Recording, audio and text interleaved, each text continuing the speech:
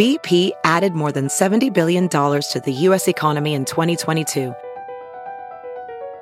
Investments like acquiring America's largest biogas producer, Archaea Energy, and starting up new infrastructure in the Gulf of Mexico. It's and, not or.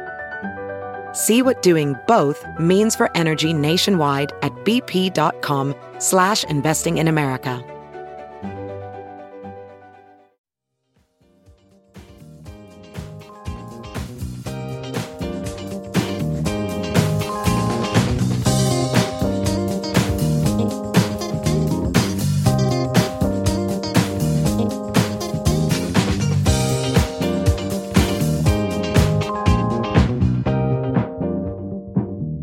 And now, the list of things that you can buy at the Chicago Reader store at chicagoreader.com. Things to wear like Chicago Reader hats, t-shirts, bandanas, and face masks. Things for your daily life like the Chicago Reader camping mug, Chicago Reader tote bags, and a Chicago Reader reporter's notebook. Things for you to read like our Reader recipes, the Chicago Reader 420 Companion, our Chicago Reader Best of book series from journalists Maya Dukmasova, Mike Sula, Ben Jarofsky, and Leor Galil, the Chicago Reader coloring book, and the Chicago Reader Stay Home puzzle. Find the Chicago Reader store at chicagoreader.com and show your support for the nation's first free weekly newspaper since 1971.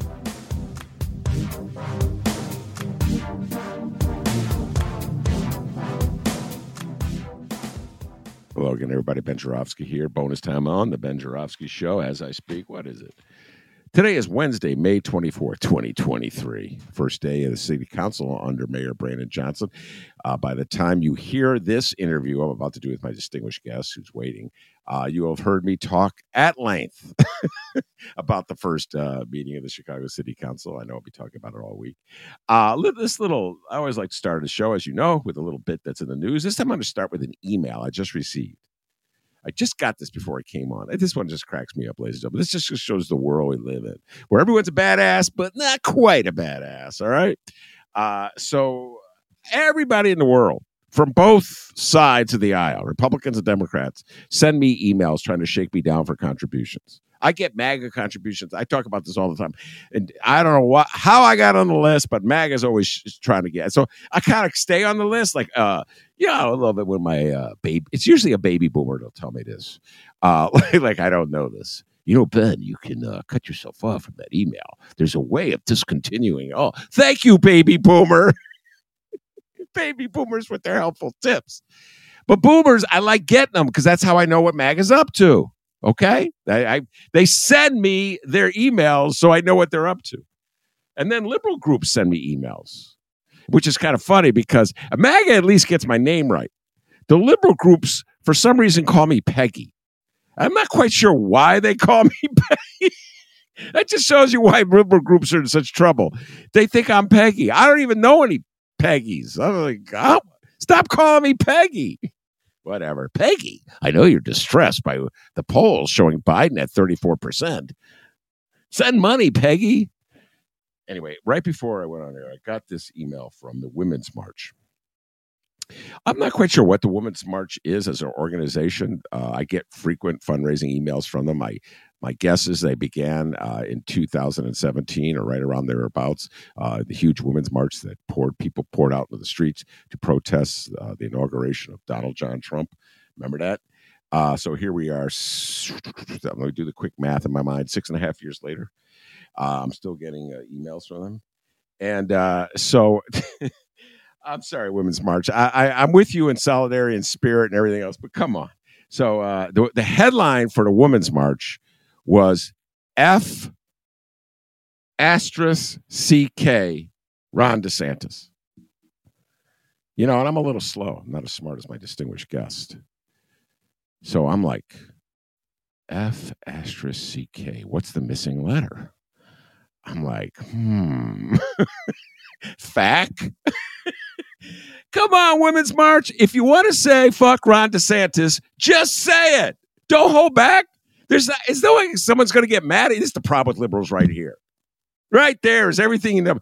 If you want to throw down with Ron DeSantis, throw down with him. If you want to fire up your people, if people just like this, the sight of the DeSantis name,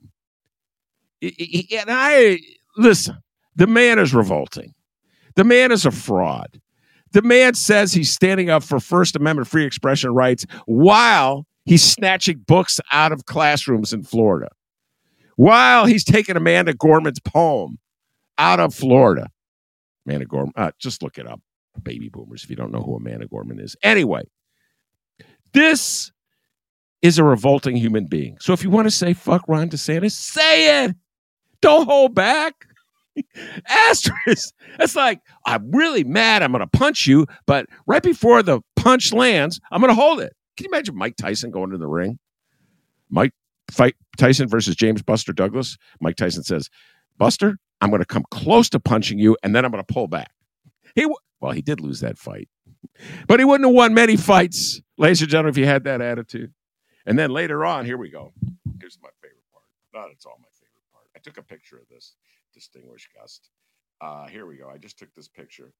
In the letter, it says, Ron DeSantis' agenda for our country would devastate our rights, our freedoms, our future, and our democracy. We must keep him out of the White House at all costs. That's why we're launching our 2024 F***CK off fund. If it's so important to keep him out of the White House and you're launching the fuck off fund, say fuck off. I could say stuff like that because it's a podcast, but you could put it out there too. I wonder if there's some kind of like rule that they're applying that applies to them, where you can't spell it out. Anyway, I think even baby boomer donors to good liberal causes know what the asterisk in F***CK stands for. Oh, maybe some are confused. Anyway, without further ado, I'm going to ask my distinguished guest, who's been patiently listening to me, to introduce himself. Distinguished guest, introduce yourself. What can I say, Ben? Big fan of the Ben Joravsky Show. That's who I am. My name is Jay Rehak. I've known you for about 5,000 years. Big fan. Always been a fan since I met you many, many years ago. I was a school teacher for 36 years. I was pretty involved in the Chicago Teachers Union for a number of years. We connected through mutual friends who were trying to help the system not destroy itself, and did everything we could back in the day to, convince the powers that be in Chicago to quit being moronic. We did the best we could do. And so that's who I am. Anyway, I'm a retired school teacher right now. I was on the Chicago Teachers Pension Fund for 9 years. I was actually the president of the fund for 7 years. I actually was a executive director for just a little while one of our full-time executive director had serious illness. So I actually got a chance to spend a few months running the pension fund. But mostly I was the president of the board of trustees of the Chicago Teachers Pension Fund. One thing I want to say, Ben, maybe this is helpful, is that the Chicago Teachers Pension Fund is the second oldest public pension fund in the country. And it was founded by folks like Jane Addams. As a consequence, we are one of only a very few pensions in the country that is actually run by its members. Almost every other pension in the country, is even public pensions, is run really by the governor. So, for example, California has quite a bit more money than Chicago Teachers Pension Fund, but they have 13 trustees. 7 of them are appointed by the governor.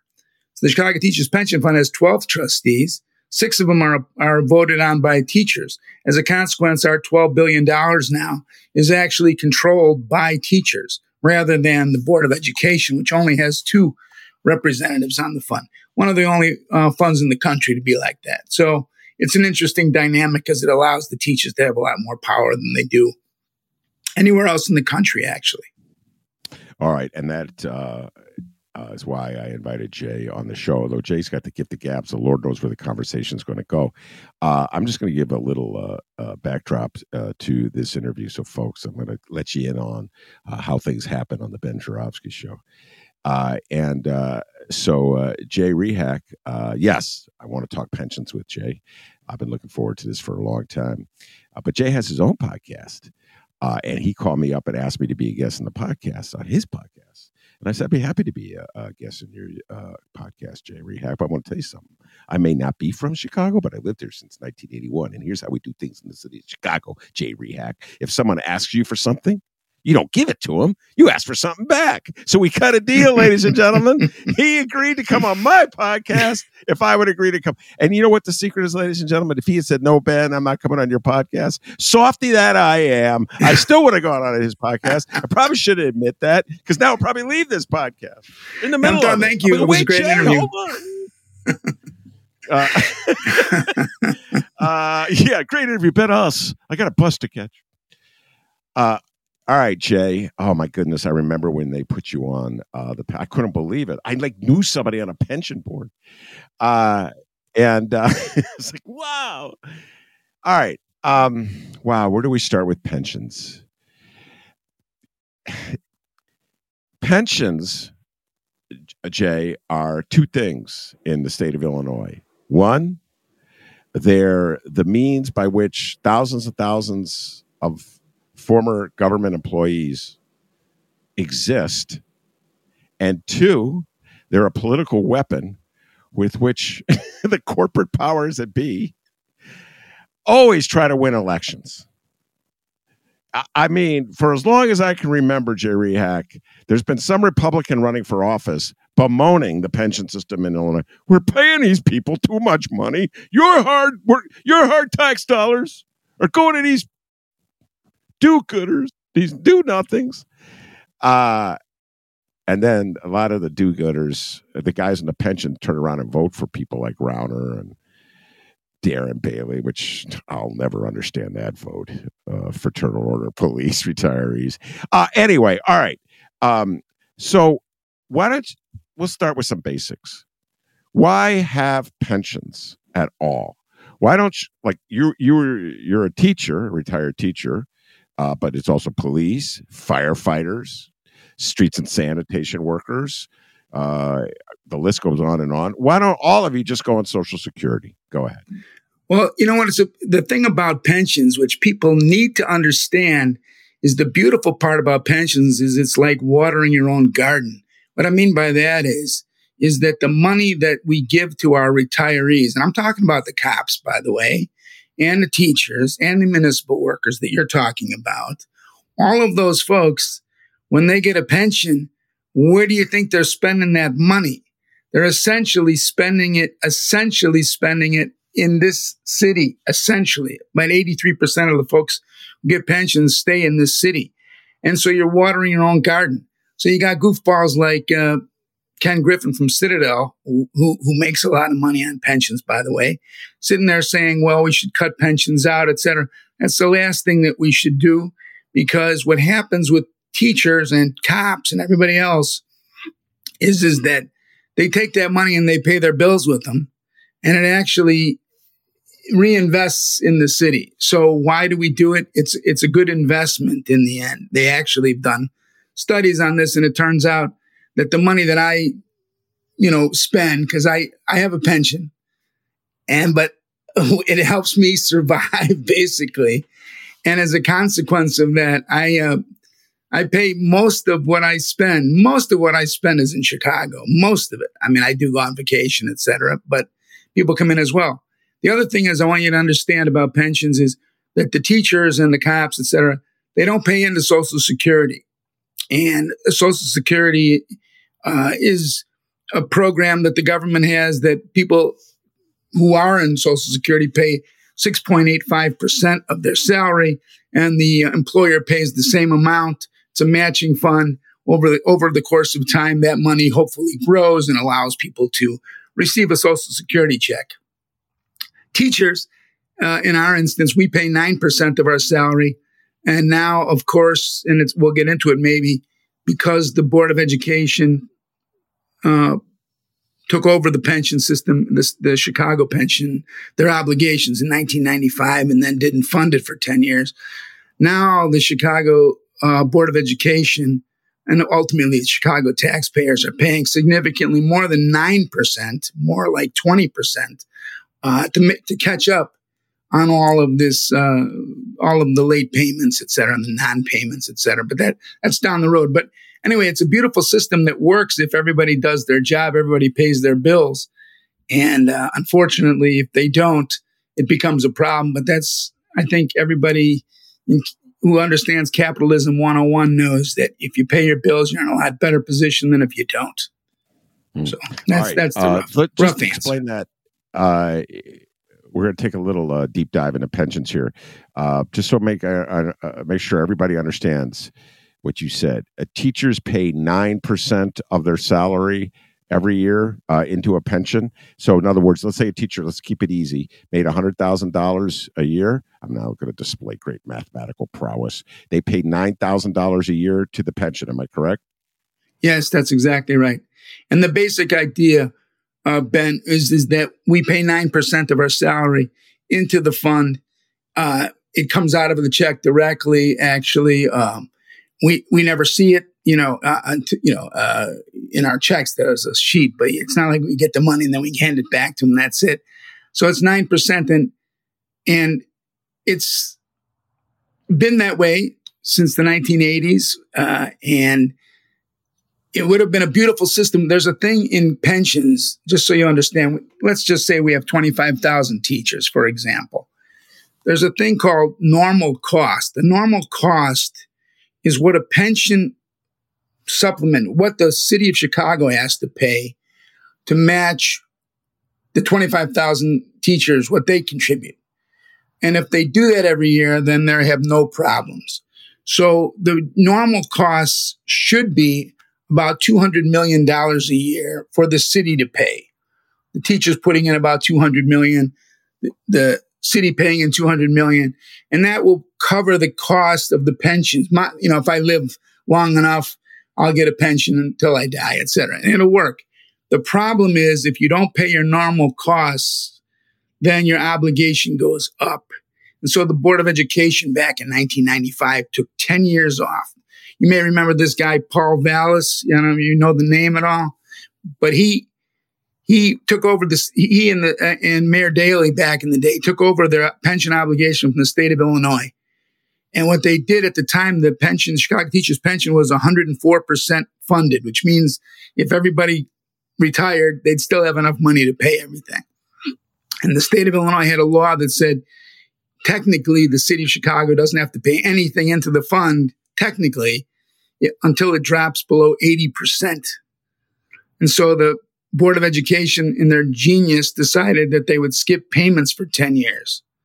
Unfortunately, it really drained the system to a point now that the Board of Education is on the hook. The teachers are still paying $200 million. They've never stopped paying their $200 million every year through their checks.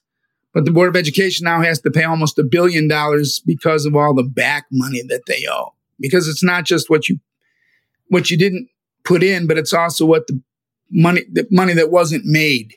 People who know anything about investing know that it's not just about if I give you $2,000 now, it's not the same as $2,000 20 years ago. Does that make sense? I mean, if they'd have given the $200 million 20 years ago as they were supposed to, 25 years ago, that money would be worth a lot more today. It's just the way money works.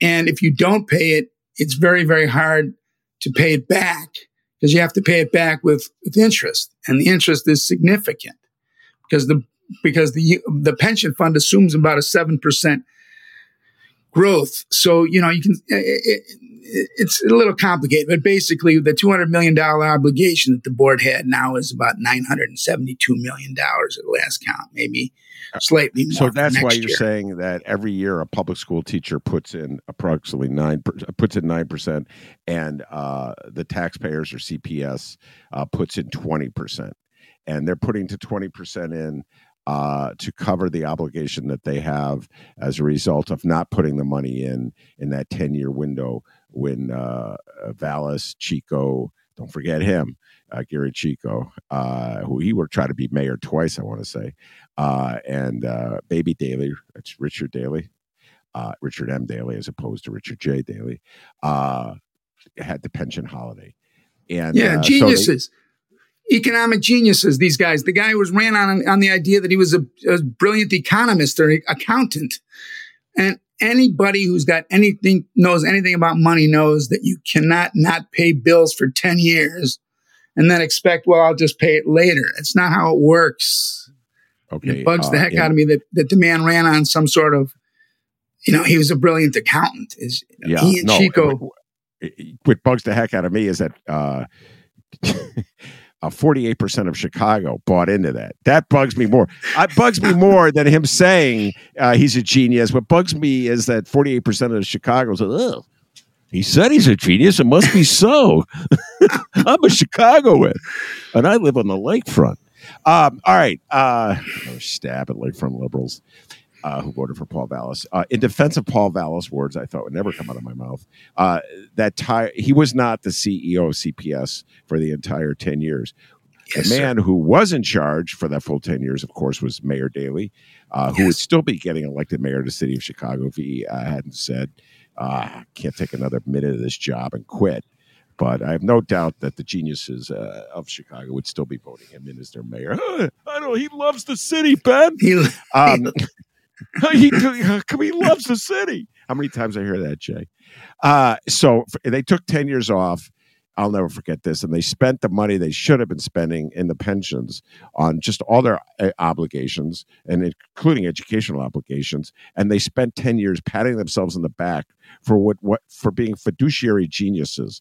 And they would tell me, Jay, because I was still writing a column that, Ben, look at that playground.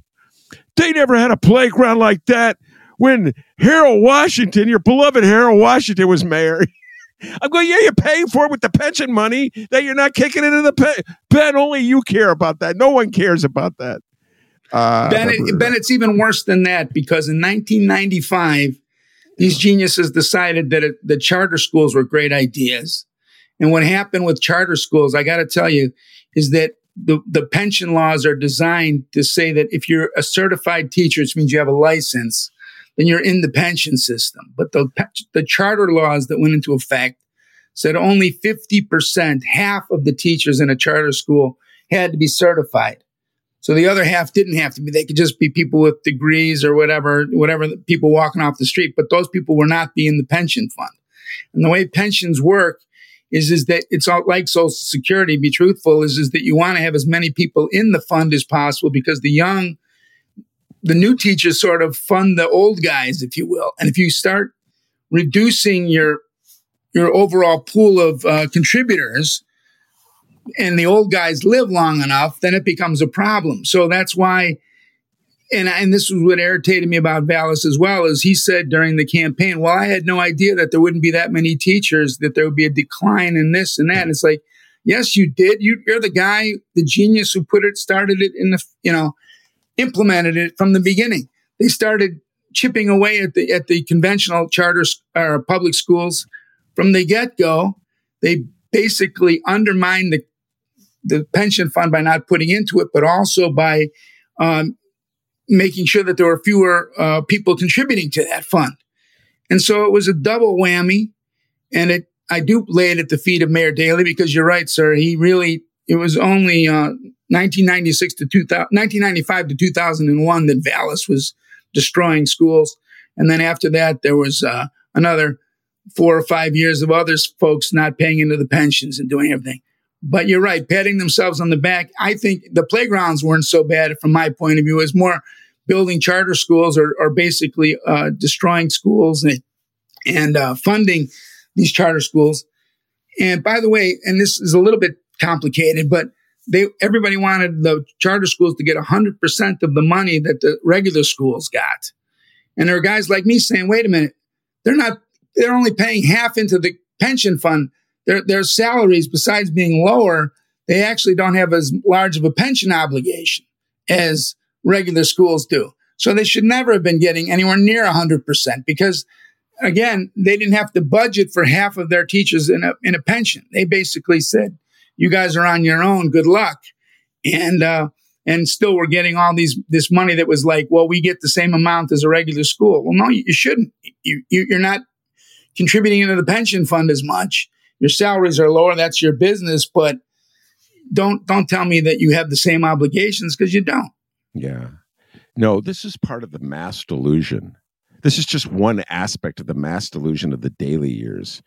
And I could go on and on about this, Jay, but the city of Chicago decided when Harold Washington died that it would never, ever, ever allow another independent-minded black man to run this city again. We're going to turn things over, in this case, to Richard M. Daley, and they would do absolutely everything they could to make sure that the voters felt as though we were living in this wonderland that was overseen by a benevolent, tough, but basically good-hearted, wise man.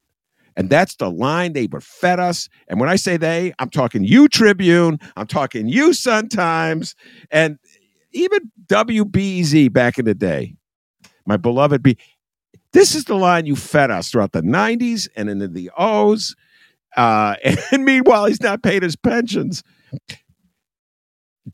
Jay, let's just repeat this one more time. This is really important. If you take nothing else from this, folks, in the 1990s in the O's, Mayor Daley and his flunkies at the Board of Ed, one, stop paying every year into the pension fund. And then two, reduce the number of teachers who were in the paying into the pension fund by closing real schools where it had certified union teachers and opening up quasi schools where they, hey, guy on the street, you want to be a teacher? Come on in. What? Sure, you can't read? That's okay. We'll let you be a teacher anyway. Fake schools. Charter schools. Am I right? There you go. And you wonder why there's a liability right now. Absolutely. And I just want to add that my brothers and sisters who are cops and everything, that when they look at their pensions, they're going to see it's even worse. That it's worse funded than the Chicago Teachers Pension Fund, because these geniuses decided that pensions were something that was supposed to be paid down the road. Let's not worry about that. So the cops who listen to you, and I'm sure there are many who do on your show, those guys, they got to sit there and go, hey, that was that genius Daley who's underfunded me too. And, right now, no one's paid the price yet, except the city does, the taxpayers do. In 2019, actually, the Illinois legislature passed a law that charges a little bit extra on your real estate taxes to try to, only in the city of Chicago, to try to get some of that money that the city owes back into the pension funds. So you're paying more real estate taxes thanks to Paul Vallis and those geniuses. And the Mayor Daley, who everybody thinks was the greatest guy in the world. What year was that the state passed that law? Did you say? I just didn't hear that. What year? Yeah, it was 2019. The pensions are such bad shape. They put in a quarter of a 1% increase. The state legislature allowed the city to do this. So your real estate taxes have gone up. I mean, they've gone up for other reasons as well. That's just one little, it's just like a surtax, if you will, on your real estate tax. So there's a lot of other reasons that your real estate taxes have gone up. But I'm saying that was like a little surtax that the state allowed the city to do.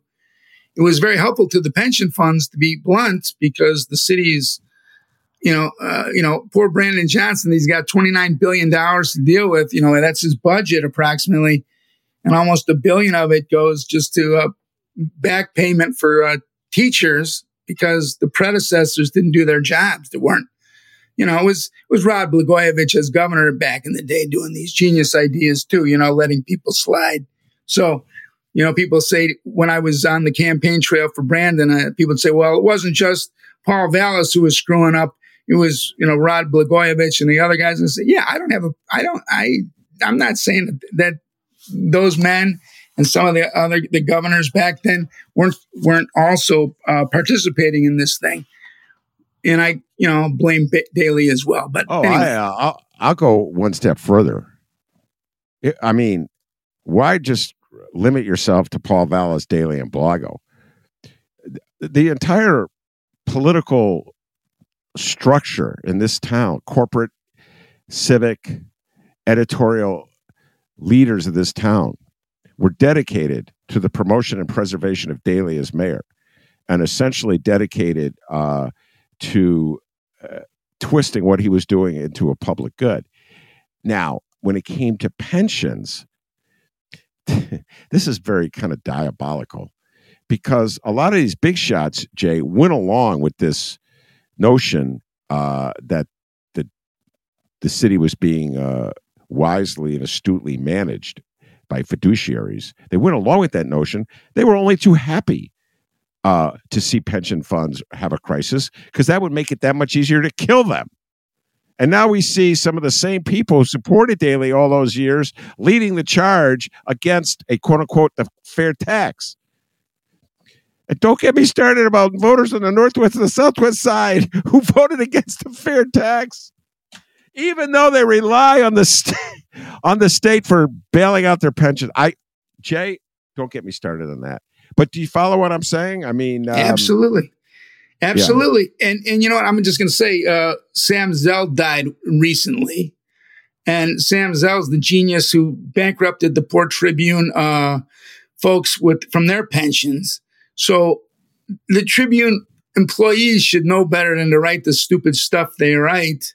They know that their employer is basically anti-pension, anti-union, everything else, you know? So it astounds me. Yeah. All right. So I'm going to really do everything I can to avoid a discussion about the cult of capitalism. We're just going to move on. And our country does have a cult of capitalism. They love, like, the richer you are, the more they love you. Let's just limit our conversation to the teacher's pension. I'm going to do everything I can to resist a conversation about the firefighters, the police, the municipal employees, et cetera, and so forth. Oh, that could be separate shows. I'll bring you back for those. So going forward, you mentioned that Brandon Johnson is now the mayor. Brandon Johnson, of course, longtime organizer for the Chicago Teachers Union, a former teacher himself, very much a supporter of teachers and teachers' rights, et cetera, and so forth. Now he's Mayor Johnson. He has to pay bills. He's going to have a lot of pressing initiatives throughout the summer, youth employment, dealing with crime, et cetera, and so forth. But he's got to pay that pension obligation. And it's going to be really hard, as any mayor would find it, to resist that temptation to kick that can down the road. As you said, Dad, we'll just skip this year making a contribution and use that money to get us through this summer, et cetera, and so forth. What would your advice be to Brandon Johnson on this front? Well, that's a great question, Ben. But let me just circle back briefly. Is that you remember the genius Rahm Emanuel when he was running the city?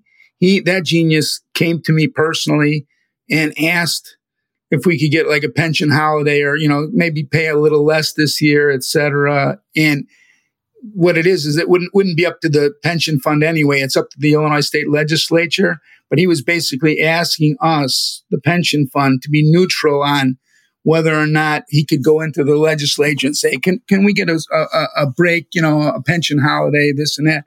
And we said, no, we can't stop you. And by the way, people often say, why didn't you do this or that as a pension fund? This pension fund is obligated to be neutral relative to what the Illinois legislature does. We can always only advise them that it's a bad idea to give pension holidays. And they've done pension holidays where they take the obligation and they cut it in half or something else. So I think Brandon Johnson's got a very tough job ahead. His obligation, just so you know, will come in June the 30th. And when I was a pension board president, we would hold our breath until the Illinois legislature, hit the gavel and said the session was over. Because up until the session is over, and they're still in session, I believe, I don't think they've closed, they can pass a law that says the city of Chicago can get a break. It can pay less this year, pension holiday. Now, I don't see them doing that. I don't think he should do that. I don't think he will do that. But the Illinois legislature is the only one who can give the city of Chicago relief. Otherwise, they must pay that bill on June the 30th. It's a big bill. I am not an advisor to Brandon Johnson. I know him, but I'm not his advisor. If he's asking me, I'm going to say pay the bill. Find a way to pay the bill, because you don't pay the bill, it only makes things worse. Now, with all that said, that type of leadership causes people like the Tribune, et cetera, to say he's a big, tax and spend guy or this or that. Paying your bills doesn't make you tax and, and spend. It means you're paying your bills. And these are all old debts that they're on the hook for. And you're right. The old goofball Rauner, his whole plan was to just bankrupt the system, which if he did that, it would be calamitous because if really, honestly, you can't do that. You really rip off just a lot of people, and you'd probably have revolution in the streets, but you'd also have a lot of money guys taking a haircut too. So I would just say to Brandon, find a way to pay it and bring people together and find a way to fund it better. That's all. That June 30th deadline for paying the obligation that you're talking about, the teachers' pensions obligation. You're not talking about the other municipal pensions. Am I correct? Right. I can only speak to the Chicago teachers' pension, but it's in the law. They could always pay it earlier, but every year they pay it on the last day. The last day is June 30th. That's the end of the fiscal year. It's the last day of the fiscal year. It's not the first day. It's the last day. So they wait until June 30th to pay it. And when I was the president of the fund, I would get phone calls asking, can we please, not pay it? Can we delay it? And I'd be like, no, you can't. You can't. I'm not going to be your friend and do it. I mean, it doesn't even make sense. I couldn't anyway, but the only thing I could do is, call down to the legislature. I mean, I wouldn't do it, as I said, and say the teachers' pension fund will, lay down on this one, but we wouldn't do that. I mean, that's not our job. Our job is to collect the money because it's owed and to hold these men and women in leadership accountable for the debts that they have. But I just want to reiterate that if it weren't for these goofballs 25 years ago, there would be no dire circumstance. You'd be paying $200 million a year, which is actually not that much money. It sounds like a lot, but it's not, And how much money will they have to pay on this June 30th? Do you know? I don't. I'm actually a little bit out of the loop, but it's just short of $1 billion. I think. Wow. I thought it was like 972, but please don't quote me. I shouldn't have even given you a number. You can call the pension fund and ask them what the number is. They have actuarials that actually do this numbering, and unfortunately, because the stock market hasn't been doing as well as it has, it changes as a consequence. What they do is they map out what would it take to pay this stuff out and get fully funded. Actually, they do it actuarially where they say, we'll give you 45 years to straighten out your problem. That sounds crazy, but that's what they say. You got a problem. You're underfunded. We're at less than 50% right now. So I don't have a hard number because, like I said, it depends where the stock market's going, how well they did in their investments. And then the actuarials work the numbers out. I know how many teachers are left, who's alive, who's dead, that type of deal. Well, let's just say, for sake of it, and don't quote me, ladies and gentlemen, I'm just throwing a number out there, right? So everybody calm down. Let's say it's $700 million. Okay, let's just say it's $700 million. That's a lot more than $200 million. There you go, ladies and gentlemen. There you go. Great moments in math. That's $500 million more, and that could be a conservative estimate. $700 million. So that's how much kicking a can down the road cost us. You mentioned that Mayor Rahm called. I just want to follow up on that. Did he call you himself directly? Did he call Jay Rehak, or he called your office? Well, he called me directly. He actually called me at Whitney Young. I was a school teacher. You may remember, Ben. I was at Whitney Young High School. So just so you know, president of the pension board is actually a school teacher. I was a school teacher. I would do it. The pension stuff would be after school, et cetera. And he called me one day and said, can we, work something out, Jay? This is a big, heavy lift for the city. And, and I said, what I said to him was, I was being polite. I just said, it's really not up to me, Mr. Mayor. It's the legislature. Well, yeah, we know, but, because we have lobbyists, they have lobbyists, we have lobbyists, advocating, can you go soft on it? Can you just, basically it's a soft, what do they call it? It's a soft no rather than a hard no, Got it. And so, your lobbyist or your person down there goes, well, we really don't want to, you know what? And I said, no, I'm not going to do that. And just as an aside, because I think you would appreciate this, Ben, I talked to the mayor at the time. I was at the Clinton Global Initiative many years ago, and he showed up. And he says to me, I heard you didn't do so well last year on the pension fund. I said, I made 13%. And this guy, who was about half my size, he punches me as hard as he can in the shoulder. And he says, I was just fucking with you, Jay. And my shoulder's hurting, and he's got two guards there, and I'm at the Clinton Global Initiative. Clinton's right next, not next to me, but he's 25 feet away. I just wanted to punch him so hard. I owe Mayor Rahm Emanuel a punch. If I ever punch him, I'm just going to say, now we're even. Now, I'm probably not going to do that because then I go to jail and all this stuff. Yeah, you'll go to jail. Yeah. But he actually punched me as hard as he could, which pissed me off. Anyway, that's a side story. No, Chicago loves electing jerks as their mayor. They did it. Yes. They did it. Chicago, from 1989 to 2019, I'm going to leave Lori Lightfoot out of this for the moment. That's who you elected. Freaking jerks. So, yeah, no, I've heard you're not the first person that told me that. By the way, when you told him no, that you wouldn't look the other way, or that you wouldn't join his lobbying effort to get for the pension holiday back in, what year was that, 2013 or so? Yeah, I actually can't remember the exact year. He just hung up the phone. He didn't send it. That's what I figured. Yeah, he didn't say, he didn't say, thank you, Jay. Best wishes to the wife and kids. He just hung up the phone on you, right? No, that was it. It was just what a mayor you elected. What a warm and fuzzy guy. By the way, I have to repeat this. I'll say this so many times in this show. Mayor Rahm was in the news again. The Sun-Times wrote this puff piece about, I don't know, Mayor Rahm claims that he oversaw the money going in to create some kind of a new program at the University of Chicago. He's patting himself on the back all the way from Japan, made sure the bright one got it. They made sure they gave him plenty of space to promote himself. Meanwhile, at the same time, I'm making this up, people. I read the Chicago Sun-Times. One of the great investigative pieces of the last couple of weeks or so, the Chicago Sun-Times joined forces with BEZ to do a deep dive on Rahm's closing 50 schools and what a fraud that was as a program, and how that has impacted the system, and it hasn't had any of the benefits that Rahm promised it would have. And so they reached out to Mayor Rahm to get his thoughts on the closing of the schools. They couldn't find him.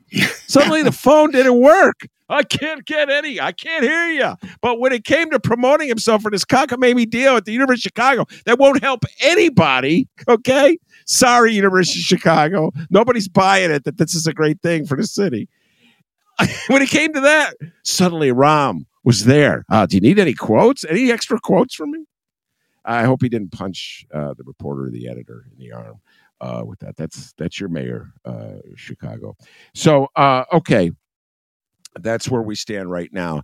Do you see any signs of hope that Chicago will eventually pay up so much money that'll eliminate that debt, and we can drop back to more rational expenditures like we had before Daley took charge? You know what? I do have to tell you that there is hope, and the hope, unfortunately, just to understand pensions, is that back in 2010, Mike Madigan and his folks changed the pension system in Chicago to teachers.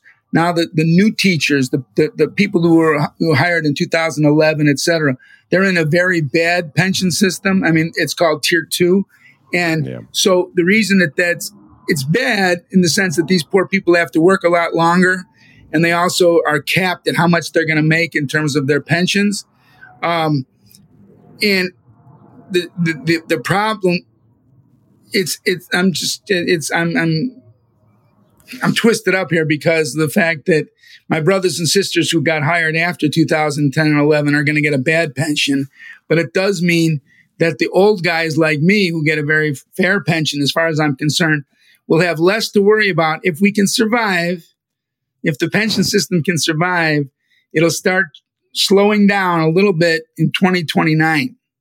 The debt, the obligation theoretically will start slowly going down, because what happens is you have a preponderant number of new teachers.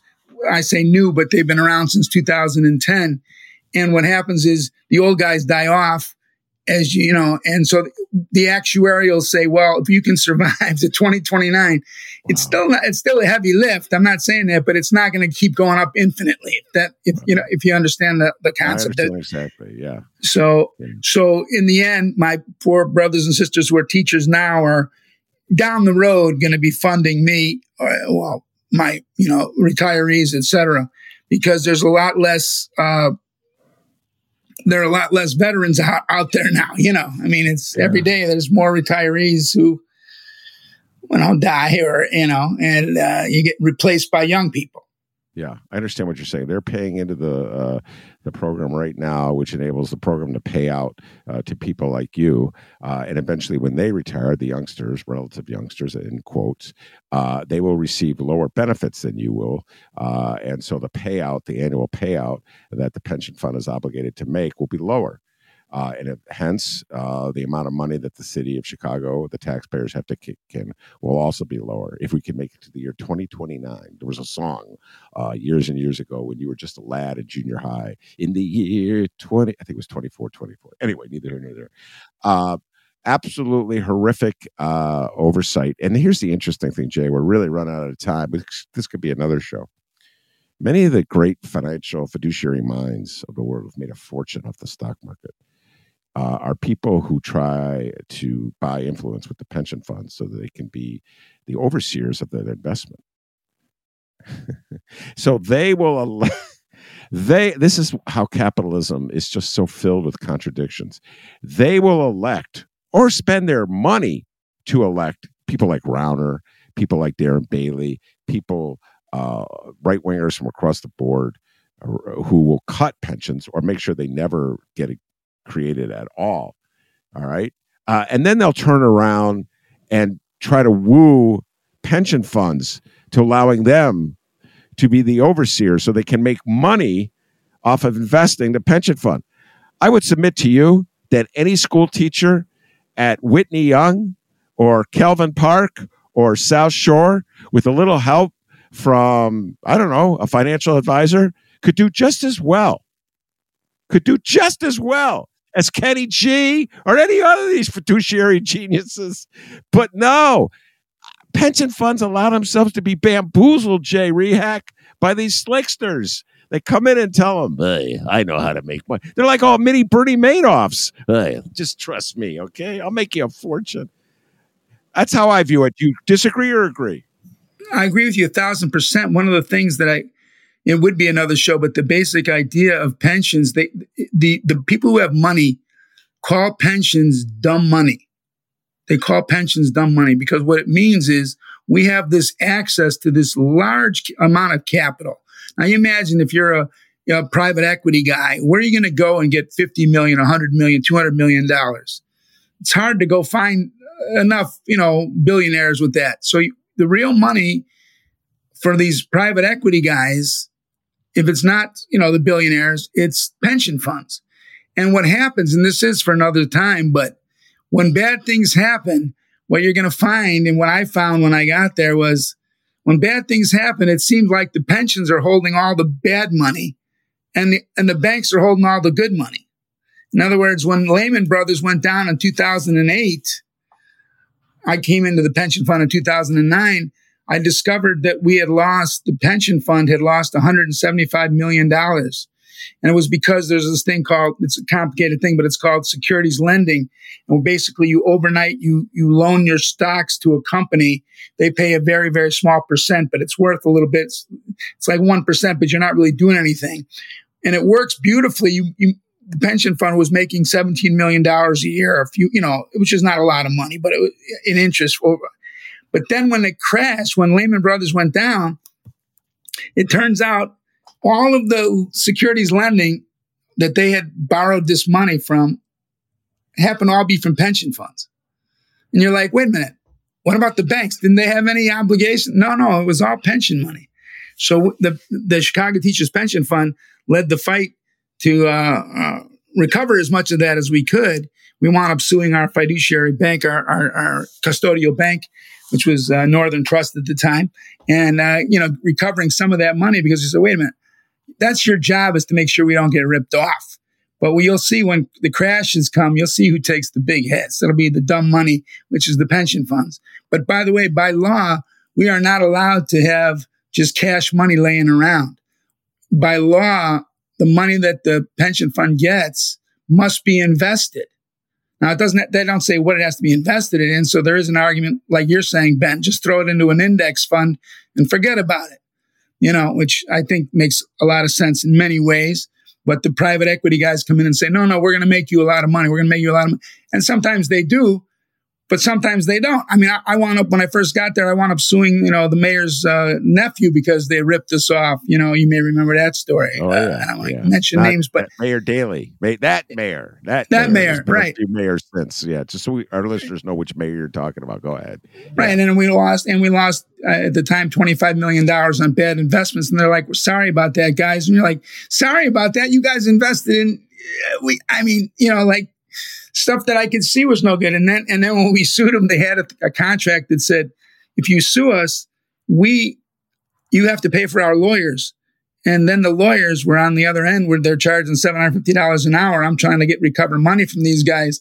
And they're saying, fine, sue us, because we were paying for their attorney's fees. Wait, time out. You're telling me, I did not know this. Are you telling me that they had language in the contract they signed with the pension fund requiring you to pay their legal fees if their bad financial advice led to losses that you had to sue to recover? That's essentially what happened. The incentive, then, that's exactly right. And it bugged the heck out of me. I said, "What kind of a contract is this? Why am I covering their legal expenses for their? You have to prove fraud versus just somebody saying, well, I just invested in stupid things. But if you ultimately prove, let's just do a hypothetical. If you ultimately prove fraud, if you ultimately prove that's a Bernie Madoff deal, okay, do you still have to pay the legal expenses? You know what? I asked the lawyers at the time, and they give you the lawyer's answer, which is, we're not sure. It depends. So and you're like, and you're like driving you crazy. But it's like, what kind of a contract was this? But it really does come down to, like I said, the pension funds are just these large amounts of money that are, to a certain extent, prey to the men and women who are, really, what can I say? They're good at hustling. They're aware. You sit there and go, how can these guys afford to do what they do? Well, they're making it largely on pension money, not only, but that's where a lot of the money comes from. And that's the problem. But it's what makes the ecosystem work to an extent. So guys like Rauner, I think that they want to make the system as bad as it can without actually killing it. Because I think that it's sort of like drug addicts in the sense of, like, you don't want to, if you're a dealer, you don't really want to kill the addicts. You just want to soak them as bad as you can. You want to, keep them as desperate as possible. So the other thing the last thing I'll say is that people have to realize that in capitalism, if there's debt, if you own the debt, it's good. If you have it, it's bad. So when you sit there and have all this debt, the city of Chicago is borrowing money like crazy. Who's making money on that? There are people who are making money. It's not just all a loss. Yes, the taxpayers are paying those bills, but somebody's on the other side of it making money. And people have to understand that when you hear these debts, it's like, oh, the debt. It's like somebody's making a big profit on that. And so that's absolutely. That's my little speech on capitalism. That's words to live by, ladies and gentlemen. We'll close down. We should do a monthly a segment. Jay Rehak explains capitalism, how it really works. Oh my God, capitalism. All right, we're going to close with a little self promotion. Jay, I mentioned at the top of the show, has his own podcast. So why don't you tell folks about your podcast if they has really folks that has nothing to do with pensions and capitalism. It does. Thank you so much for giving me the minute on this. Really important. Yeah. It's a show called Tell Me What Happened. Tell Me What Happened features one person. I asked them one question. Tell me one story from your childhood and tell me how it's impacted you as an adult. And I've done 3 seasons of it, Ben. So got 60 episodes. They're all good. But the big news is that season 4 is going to be opening it'll be September for season 4, but it's going to be Ben Jarofsky is my opening person. He's going to tell us one childhood experience that's impacted who he is. I don't know if it's something that happened to him when he was in Baltimore or whatever. I don't know what it was. I want it to be significant. I told him I don't want to hear about his being happy in Disney World or something. I want it to be something painful is better. People like to hear pain. But what is it that's made you who you are today? And there have been really, really great guests telling me very, very sad stories, powerful stories. So it's called Tell Me What Happened. I'd love you to subscribe. If you subscribe, then you're going to get Ben Jarofsky when it drops. He's the first guy we're interviewing in season 4. It's very exciting. Tell Me What Happened. And the second guest will be Bruce Rauner explaining how he once took $1 worth of Kool-Aid and sold it for $20. Yes, that'll be the second guest. And Jay, that's what I realized how great capitalism is. So anyway, yes, I have many candidates. I told Jay this the other day when we were talking about this. I have many candidates in mind of things. I didn't realize it had to be something sad. Now I'm like, oh my God, something sad, and like, I thought I wasn't going to go in that direction, but well, Ben, your fans want to hear your misery. They don't want to hear how happy you are. Nobody wants to hear how happy you are. Trust me, we're happy. You're happy. That's it. Yeah. If you're happy, and you know what, clap your hands. All right, very good, Jay Rehak. Thank you very much. And I think we will make this a regular feature because it was delightful talking to you, and you really know your stuff. So get ready for the call. And I really do it. You should know this. I bug people. All right. Those calls come and you're like, God, he's calling me again. Yeah, well, you can expect it's going to happen. All right, Jay? Yeah. Honored to be on your show, Ben. Really, it's a highlight. It's one of those bucket list things I never thought I'd get to. Thank you so much. You're welcome. That is the great Jay Rehak. I'm Ben Jarofsky. Take care, everybody.